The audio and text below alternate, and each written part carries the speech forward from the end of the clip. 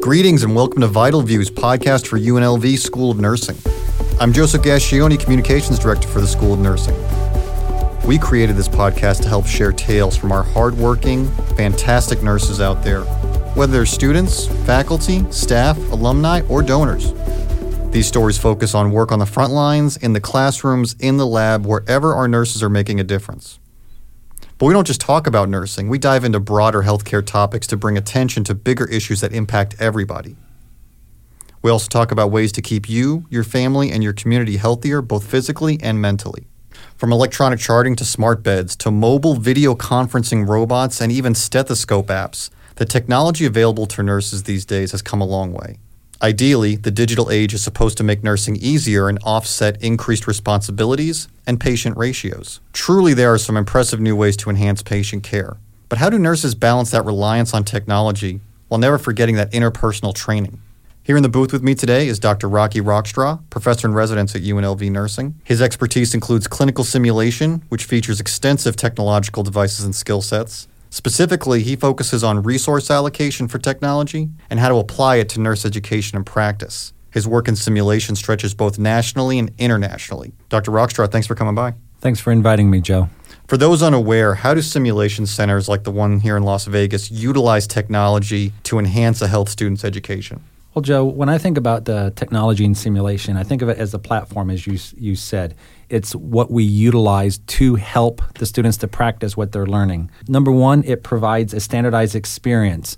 Actual patient care, patients change by the hour. What you're taking care of today may be very different tomorrow, and the students don't have a standardized patient. Within simulation, whether you're dealing with 5 students or 500 students, with computerized scenarios or standardized patients, they all have that same standardized experience. So it's controlled by the instructor to help aid the student learning. It also, simulation places, in a non-technical way, places healthcare equipment, supplies, furniture, and the simulated patients in one area in the novice's hand to be able to practice in a safe environment. When I talk about safe, it's clinically safe as well as psychologically safe. Clinically, in that we're not caring for real patients, we're caring for computerized mannequins, or we're caring for trained actors, trained standardized patients who will help guide that learning. So it's clinically safe.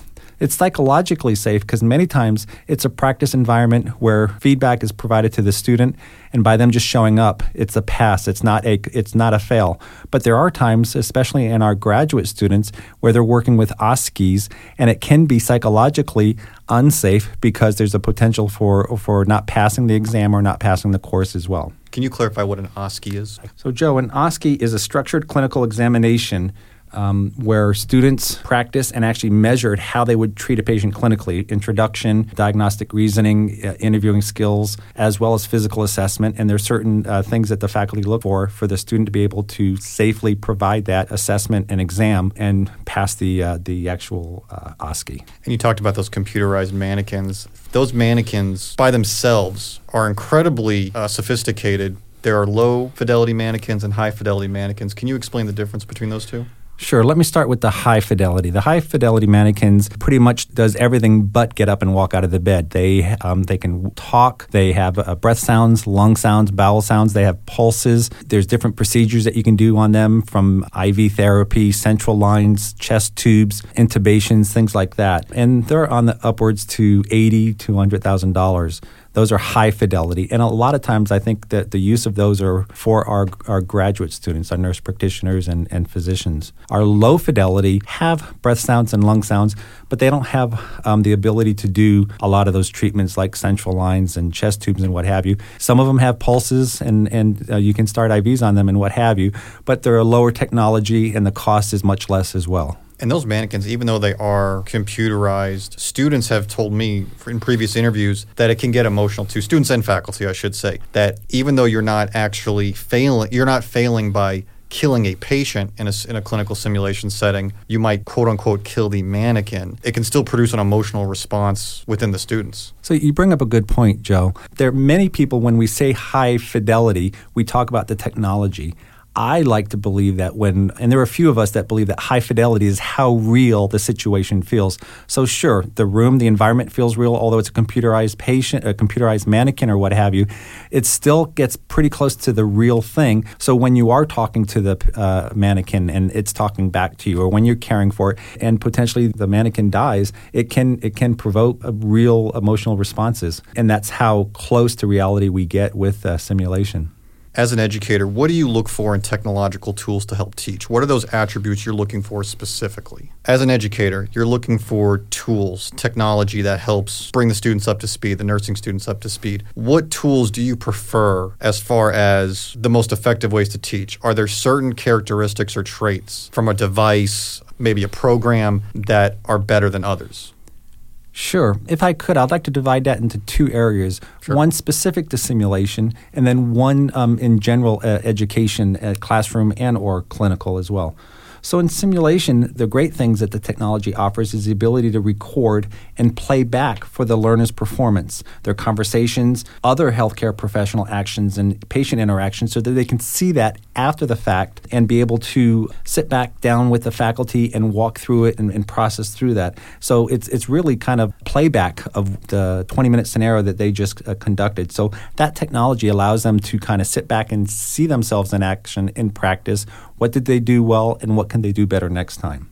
And a lot of that heavy lifting and work is done by the sim staff and the technology so that the teacher as well as the student can just focus on the practicing of nursing care.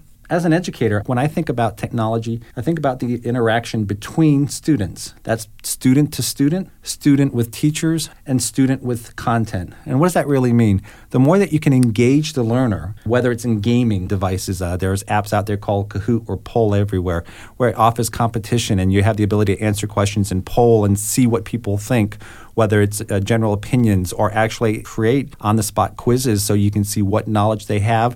And if 75% of the class answers it wrong, you know to stop and reteach whatever that is.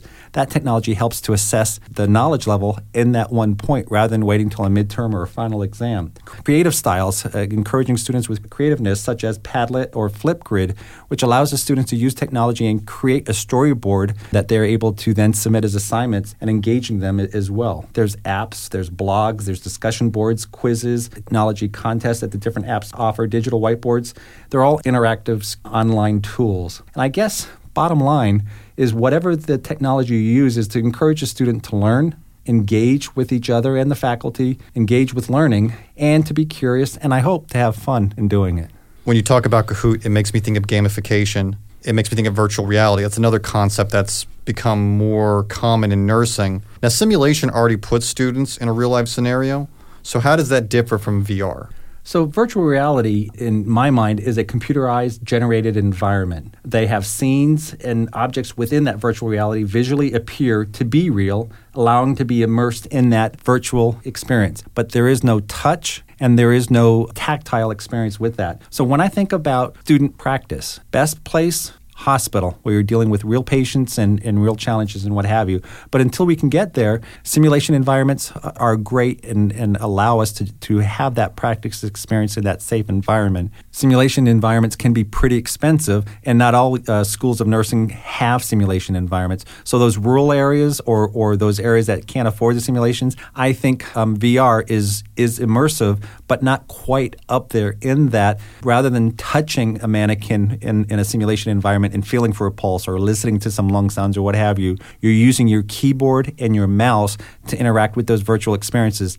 Yes, you are in some virtual experiences that you might have locally. You may be using your fingers and moving around, but you're not touching that finger-to-skin contact or that taking a stethoscope and placing it on the actual patient as well. Not that that's bad, but it does offer a little bit less of that experience. Again, practicing in a skills lab, allowing the interaction of assessment and trial and error. VR does that. Simulation does that. Promotes basic clinical reasoning, that thought process, assessment. What do I think is going on?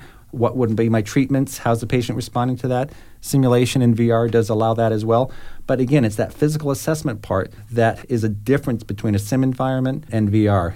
And I feel like that tactile, that physical response is so underrated because, and this is what makes a nurse, is that physical contact, that hand-to-hand touch or hand-to-shoulder, that almost like a sense of comfort that you can't simulate until you actually do it. And despite the advantages of VR, it sounds like that's still a critical piece that, while cost-effective, might be too important to miss. I would agree with that. In the simulation environment, when you're dealing with a computerized mannequin, although that you're touching plastic, you still can feel that pulse, whether it's weak and thready or strong and bounding. When you're working with standardized patients, you do have that touch of another human being. I can't alter a human being's pulse rate or what have you in the standardized patient, but it does offer that near to real experience in the simulation environment. Artificial intelligence is an increasingly common tool in all fields, including nursing. Despite it not being that new, when I think of artificial intelligence, I'm going to admit I think of science fiction, I think of the Terminator, I think of Skynet. But in reality, when it comes to nursing, it's more about the algorithms and machine learning that helps nurses make better decisions for patients. What are your thoughts on AI? When I think about AI, and as you kind of mentioned it, Google is a form of AI or an algorithm. Facebook, Waze, or Maps or different things, Google Maps. Amazon uses types of AI to improve the visitor's experience and what have you. You know, any machine that makes decisions is an AI, artificial intelligence. As I was preparing to come and talk with you here, I did a little homework on this because I'm still excited about and learning a lot about AI. There's 3 areas of different types of AI. It's artificial narrow intelligence, artificial general intelligence, and artificial superintelligence. The ANI, or the narrow intelligence, is computers performing a single task. There's no IQ. The IQ of that is 0. They're just performing one task. Artificial general intelligence are machines' ability to learn and match and learn from their experience. That's kind of that futuristic CAL 2000 is one example of that. That superintelligence that we're maybe moving towards is the machine's ability to learn everything about the human race and passing that cognitive ability, like you mentioned in Terminator or The Matrix. I just recently, about a month ago, started subscribing to The Medical Futurist, and I read an article by Dr. Mesko, that he's the director of the Medical Futurist Institute. And I'll give you an example about AI and what it can do for us in healthcare. Looking at x-rays, you're looking at an x-ray film, and a physician or a nurse would look at it and look for pneumonias, look for tumors and different things as well. What a provider would look at over their lifetime, AI would be able to look at that information in maybe a morning. And what they're able to do, the AI is able to collect data, match it, separate data, so that they could very quickly look at a film and identify abnormalities. They can combine previous images from that person's previous experience very quickly, or the other person's individual, and match them and give the provider that suggested where to look, what to look for. Other areas that AIs can be very helpful is mining EMRs or electronic medical records, being able to very quickly look at the vital signs, look at the different lab values and what have you. AI is able to help design treatment plans, reviewing many treatment plans and providing a specific plan for that patient with the specific lab values and film results, what have you. Other areas potentially for growth in AI would be to create precision medicine. Rather than one treatment fits all patients, AI would tailor the specific care targeted to the individual. Drug creation. Think about what we're just coming out of with COVID. With drug creation, drug approvals take sometimes 10 plus years for approval. AI could greatly reduce this time from months or even less than that, and that would have really impacted us with COVID-19. Instead of waiting 6 to 9 months, we may have had immunizations in weeks. Can you provide an example of that? Like how AI would actually reduce that time? Well, what it does is, again, it collects that information. It looks at the efficacy, the safeness, the dosages for all persons in all ages and all health conditions. And what it would take, again, for me to read over months and years or clinical trials, it would take some basic clinical trials, apply the computerized rationale and what have you, and come up with safe, we're not there yet, but we're heading towards that. To provide safe clinical outcomes for the different drugs, not just how does this drug affect the person who may be affected by a disease and or a virus like this, but also what is the ramifications, genetics that they may pass on to a family member during the birthing process or what have you. So AI is not here to replace healthcare providers. Some of us may believe that, but rather it's the 21st century of a stethoscope to help us in the assessment and diagnosis of patient care. But what we need to do is be ready for when the AI gets here or when we start the approach, and preparing by preparing regulations, a guidance that we all should follow at a local, state, national, and even a global level, as well as getting the education out there so we can understand what the possibilities are. Do you think that will change nurse education going forward, not just in simulation, but even just textbook, lecture-based courses, that now you have to have a section about AI and more or less technology in general and how it's becoming more and more integrated? I would say it would add to the education of a healthcare provider, whether it's nursing or physicians or physical therapists or nutritionists, but it's not going to take away from the basic foundation of who we are as nurses.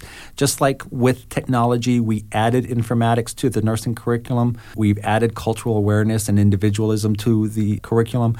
I think the technology or the AI would be added to it, and how we utilize that technology to enhance safe patient care, safe patient outcomes. So I think it would be added to it, and like anything else, we all would need to learn and get comfortable with it. But I think it would be a definite plus. We know all the benefits, but to play devil's advocate, is there too much of a good thing? Earlier I referenced stethoscope apps, and it's based on what I was reading. It's literally just putting your phone onto a person's chest to listen for their heartbeat instead of a regular stethoscope. And the logic was maybe for younger patients, it might be less intimidating than if you had a stethoscope. I'm just curious, how do you replace a stethoscope with a phone? Can you trust the accuracy of it? I guess, going back to the original question, because I'm rambling, is there too much of a good thing? I'm going to say no. Part of my history is critical care, trauma, ICU nurse. And we, in all acute stages, and even in some home, we utilize and rely on technology to monitor our patients. There's bedside heart monitors. There's pulse ox that take vital signs and what have you. I don't think there's too much technology in patient care. It promotes access to that information, data collection, mining, and alerts and such. As I mentioned, in critical care, we have monitors that alerts us when there's significant changes, whether it's significant changes in the telemetry or the patient's heart rate, the rate it is, or the rhythm that it is, changes in the respiratory rate or pulse ox. Technology alerts us to major lab value switches or changes or trends, and the same thing with vital signs. So that data mining, comparing Rocky from his acute admission to healing process versus this hospitalization with 3 previous hospitalizations, really provides me the information I need to understand how Rocky's doing at any given moment. Is he responding well to the treatment? Is he getting sicker? Is there something that I need to alert the doctor with immediately, or is that something that might be able to wait for 4 to 6 hours? And that technology gathers that information, alerts me where I may be with another patient or even with the same patient, but thinking down a different trail and saying, Rocky, I've met a parameter that I think you need to stop what you're doing and take a look at what's going on. The nurse should not rely 100% on technology, but the richness of information that technology brought to me is immeasurable. Are there any innovations now or innovations being researched that you're most excited about when it comes to nursing technology? I'm going to say I enjoy and I struggle to keep current with technology, whether it's technology in the classroom with access to books and information, technology in the classroom for presenting in the classroom. How do I present? How do I record? How do I promote local versus distant attendance in the classrooms and what have you? Gaming, gamification, whether the students are using a Mac or PC base, a phone versus an iPad or a computer. Just trying to keep current, whether it's in the classroom or in simulation, is more than a full-time job. I do think we need to, as nurse educators, attend conferences, be curious, see what's going out there. But we also need to slow down to say, so what? Is what we're doing, whether it's in education alone or education with technology, if it's making a difference, if it's promoting better student outcomes, if it's promoting safer patient care, then I'm all for it. But I think we do need to slow down a little bit. And just because it has bells and whistles, do we add it or not? I think there needs to definitely be some strong markers that say great outcomes for student learning and or patient care. Well, that is all I have, Dr. Rockstraw. Thanks for stopping in. For everyone out there, thanks for listening, and I hope you have a great day.